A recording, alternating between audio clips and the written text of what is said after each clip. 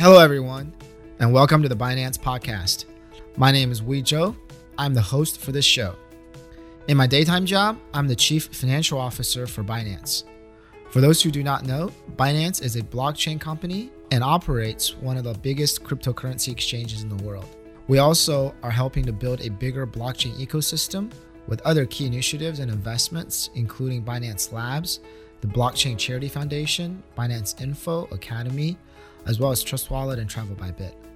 For me, I joined Binance from the traditional financial world, where I served as the Chief Financial Officer for several Chinese and American companies, two of which were listed on NASDAQ and the New York Stock Exchange. I started off my career in investment banking with Goldman Sachs. From my personal background, I was born in China, I grew up in the US, and did university at Harvard.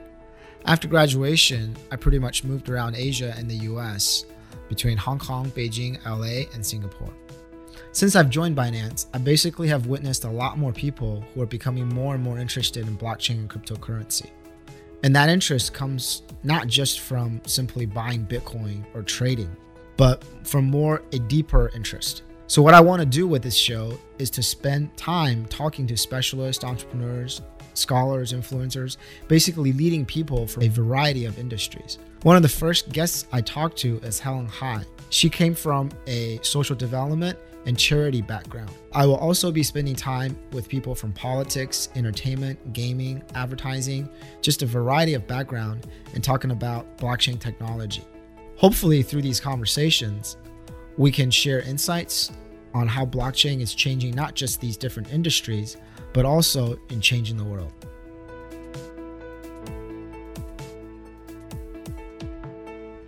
Here's a quick disclaimer.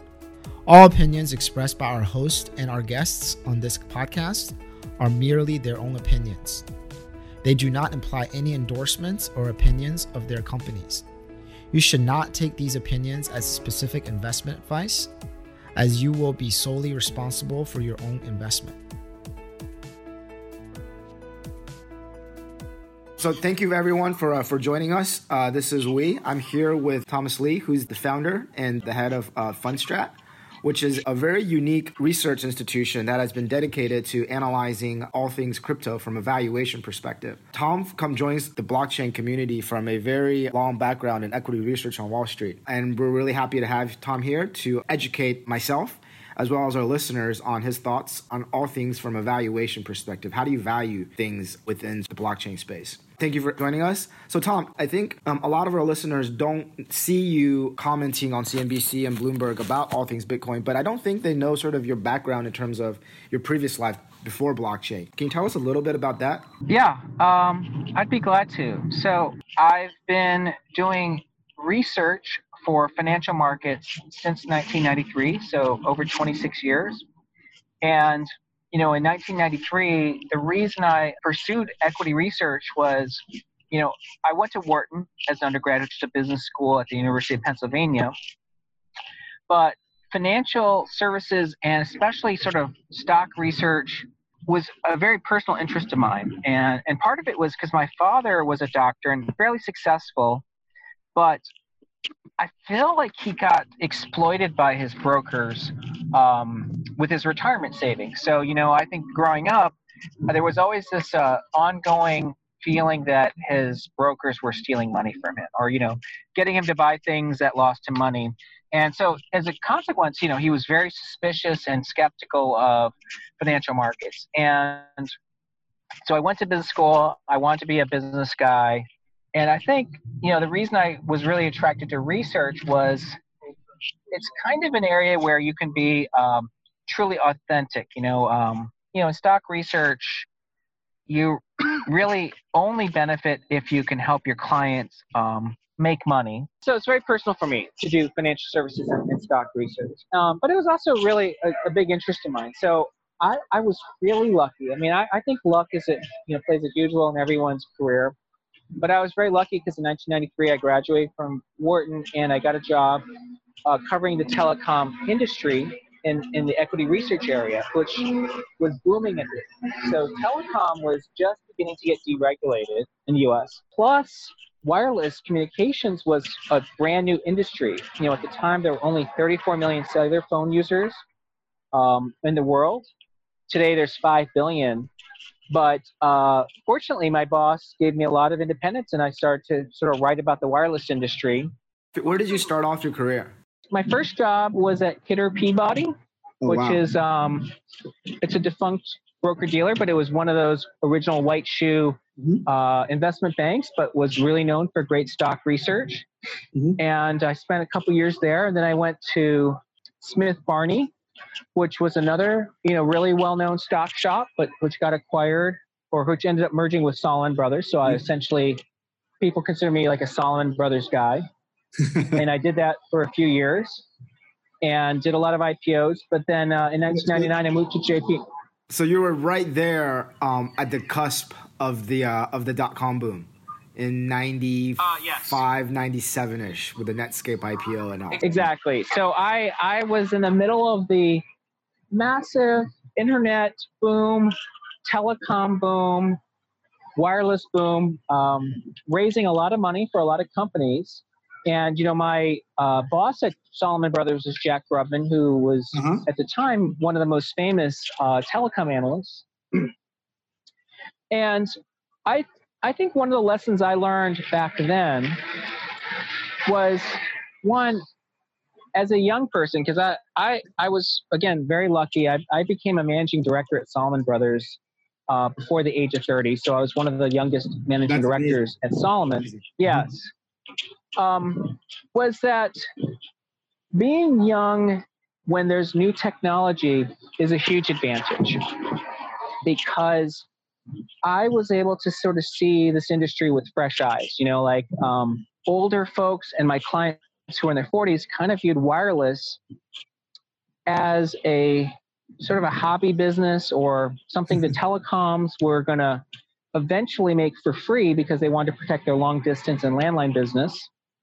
And similarly, internet, which was booming at the time, was kind of viewed as like this, a business that made absolutely no sense, because a lot of the incumbent players and a lot of the investment bankers kind of didn't understand how large companies like Walmart, Sears would give away their business to these new internet startups. So I think, being a young person, I could really see the utility. But I think one of the smart things I did back then was I never really tried to pick winners and losers. So I think, my advantage being young at the time was to realize that, look, the landscape was changing, but it was, I had no idea who was going to actually be the ultimate winner. But at that point, I think you had the same group of Wall Street and institutional investors who've been buying. I remember GE was the big buy back then, right? GE, Walmart, IBM, even to a certain degree. Cisco. Yeah, Cisco, the networking folks, the infrastructure guys, right? And sort of like the internet companies really didn't take off. I think it was maybe it was the Amazon IPO. It was basically sort of like you can buy anything, right? And then Excite and all the search engines and the browsers and all of that. Yes. And looking back, it was a very confusing time. It was confusing and exciting, because I remember I started off my undergrad. I did my undergrad at Harvard. I started my undergrad in 1997, and then that's when we were having trading competitions in my dorm with our fake portfolios. And then I remember like AMD, Intel, Cisco, AOL. Those are sort of the big names that we looked at every single day. Yes, that's right. But the thing is I just remember because one of the biggest trend that I see here as a little bit relevant back then is that there was an alternative in terms of career choices for the first time for kids at for kids at smart schools. Because before, I remember it was basically consulting, banking, or grad school. Doctors, lawyers, bankers, or consultants. Those are probably like the top 4 professions choices. And then there's this thing that you can go to Silicon Valley or you can do a startup in your dorm. That was when college campuses were plugged into Ethernet for the first time, sort of like 95 to 99 sort of ish. So that was when we first sort of had the first wave of dorm startups. That's absolutely right. I know at Salomon Brothers, with their recruiting classes, they were trying to hire analysts from undergrad. They relaxed the dress codes, and they genuinely felt they were competing with startups, that they wanted to make, hey, you could be doing a 2-year analyst program at an investment bank. It's just as cool as working at a startup. So you're absolutely right. They were competing for mind share and talent at that time because people just saw all the opportunity in the dot-coms. Mm-hmm. Yeah, and then one parallel that I kind of draw to today is that, like, sort of, because I haven't been back on campus for a while, but just from looking at where my classmates were, a lot of them are at Facebook and Google. And I feel like these are kind of like in addition to working at investment banks, I think working at a Facebook or Google is sort of like on par with trying to get a job at Morgan Stanley or Goldman today. That's right. I mean, exactly. If someone's a CS major today, the top tier opportunity out of school is to work at Facebook and Google. I mean, those are the jobs people who are computer science majors really covet. But the thing is that now it just feels like the alternative, because back then I think even when the startup, it was predominantly a US based phenomenon, with some in Asia, primarily I think in Japan, almost not really in China. Even if it is China, it's precluded to Chinese overseas students in the US that are going back to China. I remember back in the day, in like the late 90s and the early 2000s. And it didn't really exist, I think, in a continent like in India or like in Europe to a lesser degree. But I feel like within the blockchain space now, the pervasive of it on a global basis, it's very, very different. I think that's probably something that I've seen that's very, very different. Yeah, I mean, I'd say that's exactly right. In the 90s, there was kind of a US-centric development, as you point out, because even though Japan had a lot going on with NTT Docomo and HSPDA was their standard, and PDC, Personal Digital Cellular. Those standards weren't adopted in the U.S. and they weren't part of the European, development protocols, which was GSM. So, you had really regional development, but, the bulk of sort of those internet stories, startups were all U.S. based in Silicon Valley. And you're right. Today, I wouldn't make that same observation. I think Asia is really one of the big centers of innovation for crypto. And can you walk me through then sort of like, I think we all remember the NASDAQ, the boom, and then the crash, and then sort of the revitalization of tech becoming more household names on sort of Wall Street and from a research. How did you navigate that in the subsequent years? Yes. So it was a long enough period where internet and tech was doing so well that people started to believe it was an everyday occurrence, because, the tech boom and internet boom really started, let's say 95, 96, and it lasted nearly 5 years. So for 5 years, anybody could buy a stock in tech and very likely triple their money, within 3 months. And in fact, as an analyst, I used to get complaints from our salespeople because they'd be like, "Oh, Tom, you got a buy rating on the stock, but you only have 20% upside." They're like, "We can get 20% in a week. Why would I buy the stock?" So, yeah, the institutional community got really accustomed to making ridiculous amounts of money, and of course, it created a bubble.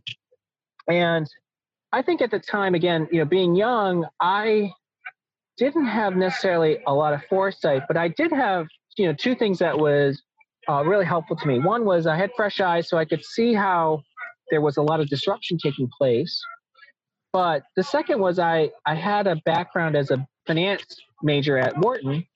So to me, I could see that there was a huge variance between what these stocks were valued at and how I would traditionally value companies. So I knew something was kind of didn't make a lot of sense, but I was also kind of young enough to realize, hey, look, there's something big changing here. And I feel very lucky because at the bubble peak, I knew something was a little odd because, again, I was at Salomon Brothers and just moved to JP Morgan. And I think, to me, what really struck me was there were a lot of people making a lot of money so quickly, but they didn't really understand why they were doing so well. So I think it was the lack of self-awareness. And I think it maybe personally shielded me because at least I felt something didn't make as much sense. And looking back, the names that people really thought were going to be the big winners didn't ultimately turn out to be the survivors. I think very few people would have picked Amazon as a long-term winner, but that was obviously one of the big names to survive. I think people were much more interested in things like, we were talking about like Urban Fetch, which was like local delivery, or like, pets.com. And, it was a really strange set of stocks people thought would survive, and it turns out none of them did. Uh-huh. Or barnesandnobles.com. Correct. That's right. So from sort of covering internet and then traditional equity, how did you sort of make the move into blockchain and Bitcoin? Or how did that migration happen or evolution take place? From technology, which is my sort of background at JP Morgan, from 2000 to 2003, a lot of my companies that I covered began to have financial problems. And so I started to do research on capital structure and bankruptcies. And in fact, at the time, JP Morgan had just opened a Mumbai office. So they were outsourcing research out in the Far East. And I worked with a big sort of legion of 7 analysts out there who were combing through bankruptcies. And it turns out we studied like 2,000 bankruptcies at the time. And I kind of came to the conclusion that stocks that are in bankruptcy under the right conditions are massive equities, So we wrote this report called Chapter After Chapter 11, which was one of the first ever on Wall Street research on bankruptcy, post-reorg stocks. So one of the original big data analysis in equity research. Correct. And in fact, Professor Altman at Columbia liked our research so much, he heavily actually quoted our research in some of his books and studies. And so JP Morgan asked me to say, hey, Tom, in addition to doing wireless, would you consider doing small cap strategy, because bankruptcy research really falls into small cap strategy? So I said, sure. So I was writing research in 2 categories. And then in 2007, our chief equity strategist left and went to another firm, and they asked me if I wanted to go from being a small cap strategist to being the chief equity strategist for the firm. So I said, sure, it's something new. So I became the head strategist at JP Morgan, and that's in 2007, which was, of course, a crazy time to be covering global market. Around 2009, our FX team at JP Morgan started to talk about FX markets, but then John Normand had mentioned something about Bitcoin. I'm an equity guy, and he's running from an FX perspective. And around 2012, he's started writing some ongoing research, but he kind of concluded that eventually Bitcoin probably becomes a currency pair. So he thought it was something that was going to be real enough that people would write about. But the caveat was, he thought that the addressable market for that was essentially, dark web, Silk Road, drug dealers. And so it was something as a strategist, I didn't pay much attention to. But, come 2014, I left JP Morgan to start my own independent research firm called Fundstrat. We started to sort of write thematic research. And it's really there that we began to explore crypto, not as a currency, but really just as a technology. And I think that's when our eyes were really open, because I think the first time my team and I really spent time looking at Bitcoin, we realized, look, first of all, this is pretty ingenious solution for solving a lot of the problems with, double spend and fraud and encryption. But it was also, arguably a pretty good argument for digital gold because of its scarcity.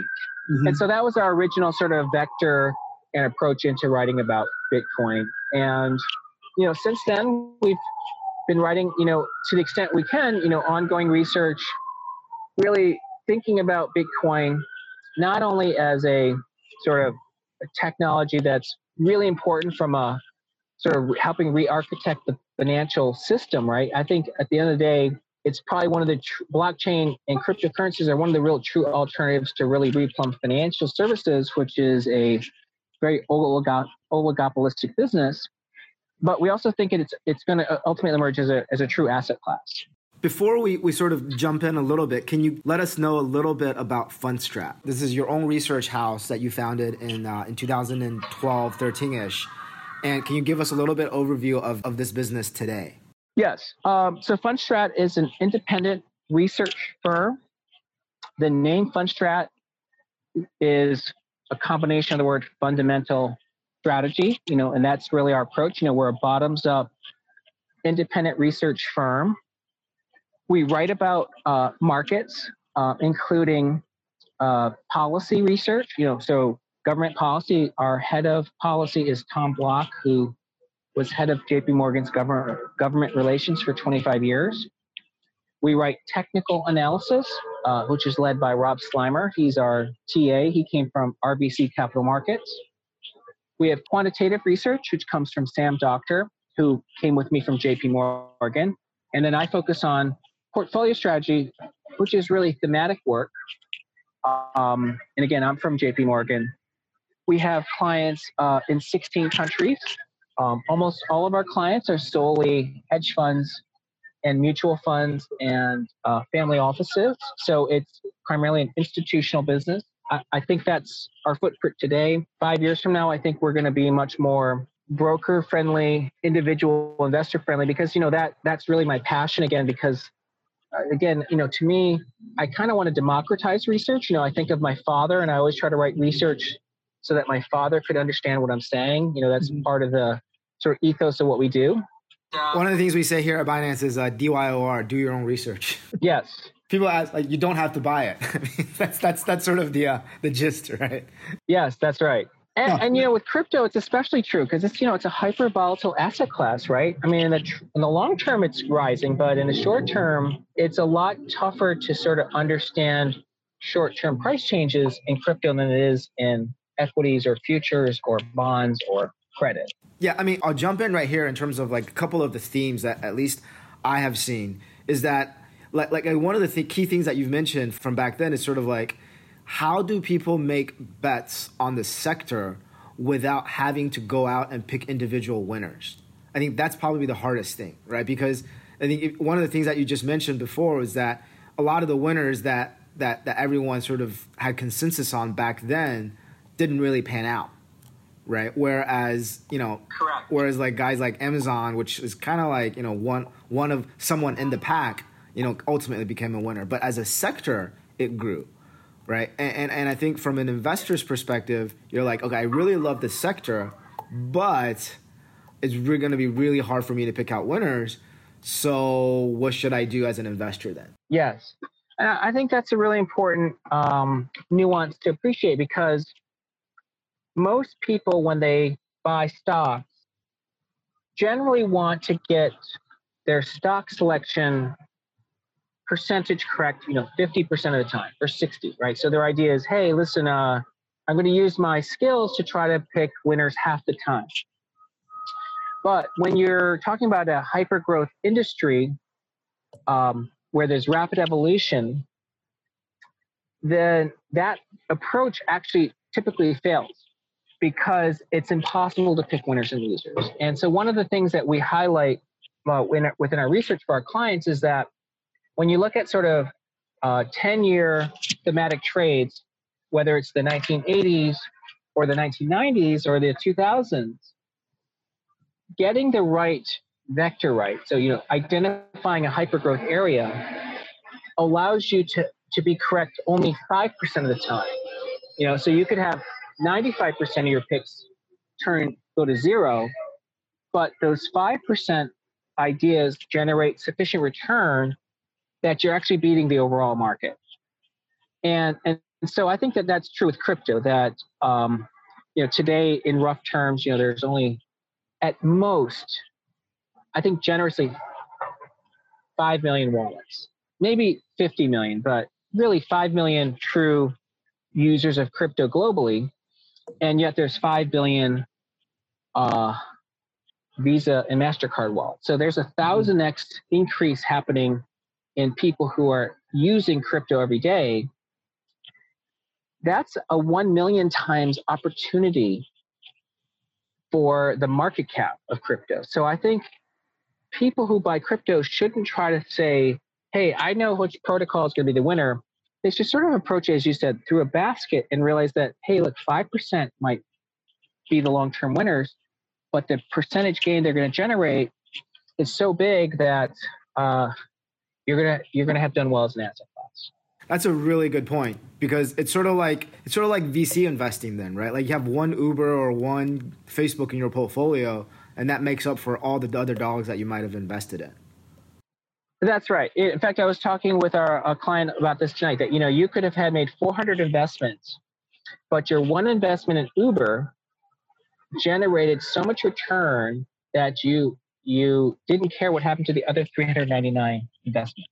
And then in terms of like one stat that you mentioned is super interesting, is basically right now in the world, there's maybe, 5 million active wallets, right? Just call it, those are, and vis-a-vis sort of like, bank accounts or what is it? What you said, Visa or MasterCard is, 5 billion market size for that, or 5 million, Correct. 5 billion accounts. So I mean the potential right. The potential there is tremendous then, if you think of it just That's right. and that the use case there is just purely wallet as a storage and a payment solution outside of the other potentials. That's exactly right. And and in 10 years, because of population growth, there'll probably be 7.5 billion wallets. So even though there's only 5 billion today, the addressable market is still growing, so that in 10 years at 5% a year, it's 50% bigger. And I agree, because at the end of the day, the most successful cryptocurrencies or digital assets have been the ones that have been the most useful, the ones that are being used every day by people. So it's proof that if the whole market is going to grow, it's going to grow the value of cryptocurrencies. Mm-hmm. And then I'll pop sort of like two questions. One is I'll continue this sort of like this thought analysis on the size. And this is something that you and I chatted a little bit briefly about, is something that I mentioned, I think a couple of weeks ago. It goes back to sort of the crypto wallet idea that you mentioned, which is that I think you mentioned there's like, 5 billion cell phone users. There's probably more cell phones out there in the world than bank accounts. And it's very natural to think your cell phone then becomes that wallet and becomes that identity device that's all in one. And the continent that's been a passion project for Binance has actually been Africa, with basically the fastest growing demographically, as well as underbanked, right, which with only about 20% have been banked to. And then from a financial inclusion perspective, there's more probably cell phones there, ownership perspective, than bank accounts. There's a tremendous amount of potential there, whereas people can grow up with their first introduction to financial services maybe crypto rather than fiat money or just traditional banks or banking cards. Because I think in most developed society, other than China now, is actually people are switching with sort of the payments on their phone rather than using cards now. Whereas I think in Africa, maybe you don't need cards anymore. Everything is done on your phone. And Correct. Crypto is actually the native currency then maybe. I don't know if you have any thoughts on that. Yeah, I do. I mean, one is, I think banks today have excessive power relative to the services they provide to customers. We've done a lot of studies on this using OECD data, but banks today earn about 6% of global GDP. That's with record low interest rates. That's nearly double the percentage it was 50 years ago. So even though interest rates were double digits 50 years ago, banks make more money as a share of GDP than they did a decade ago. And yet, I don't think banks are in the best position to understand their customers, both from a credit perspective or understanding, who's a good credit and who to lend to. And mobile phone companies are arguably in a better position. As you mentioned, there's, one, they have a much better idea of how people use their phones and where they're using it. And even social media companies, to the extent that they're careful how they monitor customers, probably have a much better understanding of credit, the credit profile of their customers. In fact, I know one of these cell phone lenders had told me that one of the single best metrics for default on a loan that they found was the percentage battery life remaining on the phone. And they found that customers who let their phone routinely die were the most unreliable credits. That's an amazing correlation. Yeah. They said it's a 99% correlation. So basically, a cell phone company can make a better decision about lending to you than a bank could. And as you point out, especially in countries like Africa where financial inclusion matters, people are more likely to have access to advanced telecommunications than they are to advanced financial services. So I think it's really important for a sort of parallel financial system to develop that allows people to access banking services, without risk of double spend, that doesn't necessarily have to run through traditional banking architecture. Then it comes to how many of your peers on Wall Street feels the same way, and what are they doing about it? Yeah, and it's a very tricky line for us to navigate because I would say our clients in general are mostly, in the U.S. They've done exceptionally well financially, but that means that they're a big fan of the legacy financial system. And for the most part, for them, crypto looks like a renegade, rebellious type of financial architecture that's somewhat rogue from a regulatory perspective. And most of them really want to see crypto fail. Now, of course, they'll change their minds because, anytime you see a new technology, incumbents would like to see the new entrant fail. But I think if that's the case, then has sort of like the rally in Bitcoin and the resilience of Bitcoin, at least from, as you mentioned before, as a new asset class perspective, has greed taken over yet? Or are we just sort of at the beginning of the beginning? Because I think ultimately these guys, yes, they want to see new things fail, but they've also been driven by greed, right? And I think that's been the constant swing between greed and fear, right? That's sort of how Wall Street operates. Has that taken over, or are we about seeing the beginning of that? Yesterday, your comment about $10,000 Bitcoin price being the start of FOMO, that's sort of like, say, ranked on a 10 out of 10 on a greed scale, right? Yes, that's right. And that's exactly right. At the end of the day, Wall Street, if there's a known asset class and they believe they can have an edge, they're going to be quite interested in investing in it because, Wall Street has the ability to marshal a lot of resources to develop either a fundamental edge or trading expertise and make money. So you're absolutely right. At the right tipping point, and it's either going to be because the size of the blockchain or the size of the crypto market itself, Wall Street's going to suddenly say, hey, look, I don't care if I understand exactly what's happening, but if I can make a lot of money, let's go ahead and do it. Because, that's the story of credit default swaps. Credit default swaps was originally just a spreadsheet on Excel, and it was a gambling bet, And now more CDS is traded than cash bonds. But what's really going to get Wall Street interested is really Bitcoin. And I think Bitcoin really is sort of central to the case. Bitcoin has to make people believe that it can achieve all-time highs because no other blockchain can survive without Bitcoin prospering. And so, we published a piece, and I'll make sure I send you a copy that says, hey, what's a way to quantify Wall Street FOMO? And the reason it matters is, when Bitcoin fell 85% last year, Wall Street basically said, hey, Bitcoin's broken and it's going to zero. And they have good reason for that because 80% of stocks that fall 90% never recover. So in their minds, the probability of Bitcoin going to zero was essentially 80% because it had already fallen 80%. But now that Bitcoin's back to 8,000, that represents, and close to 9,000, it's only traded at this level 5% of the days in its entire history.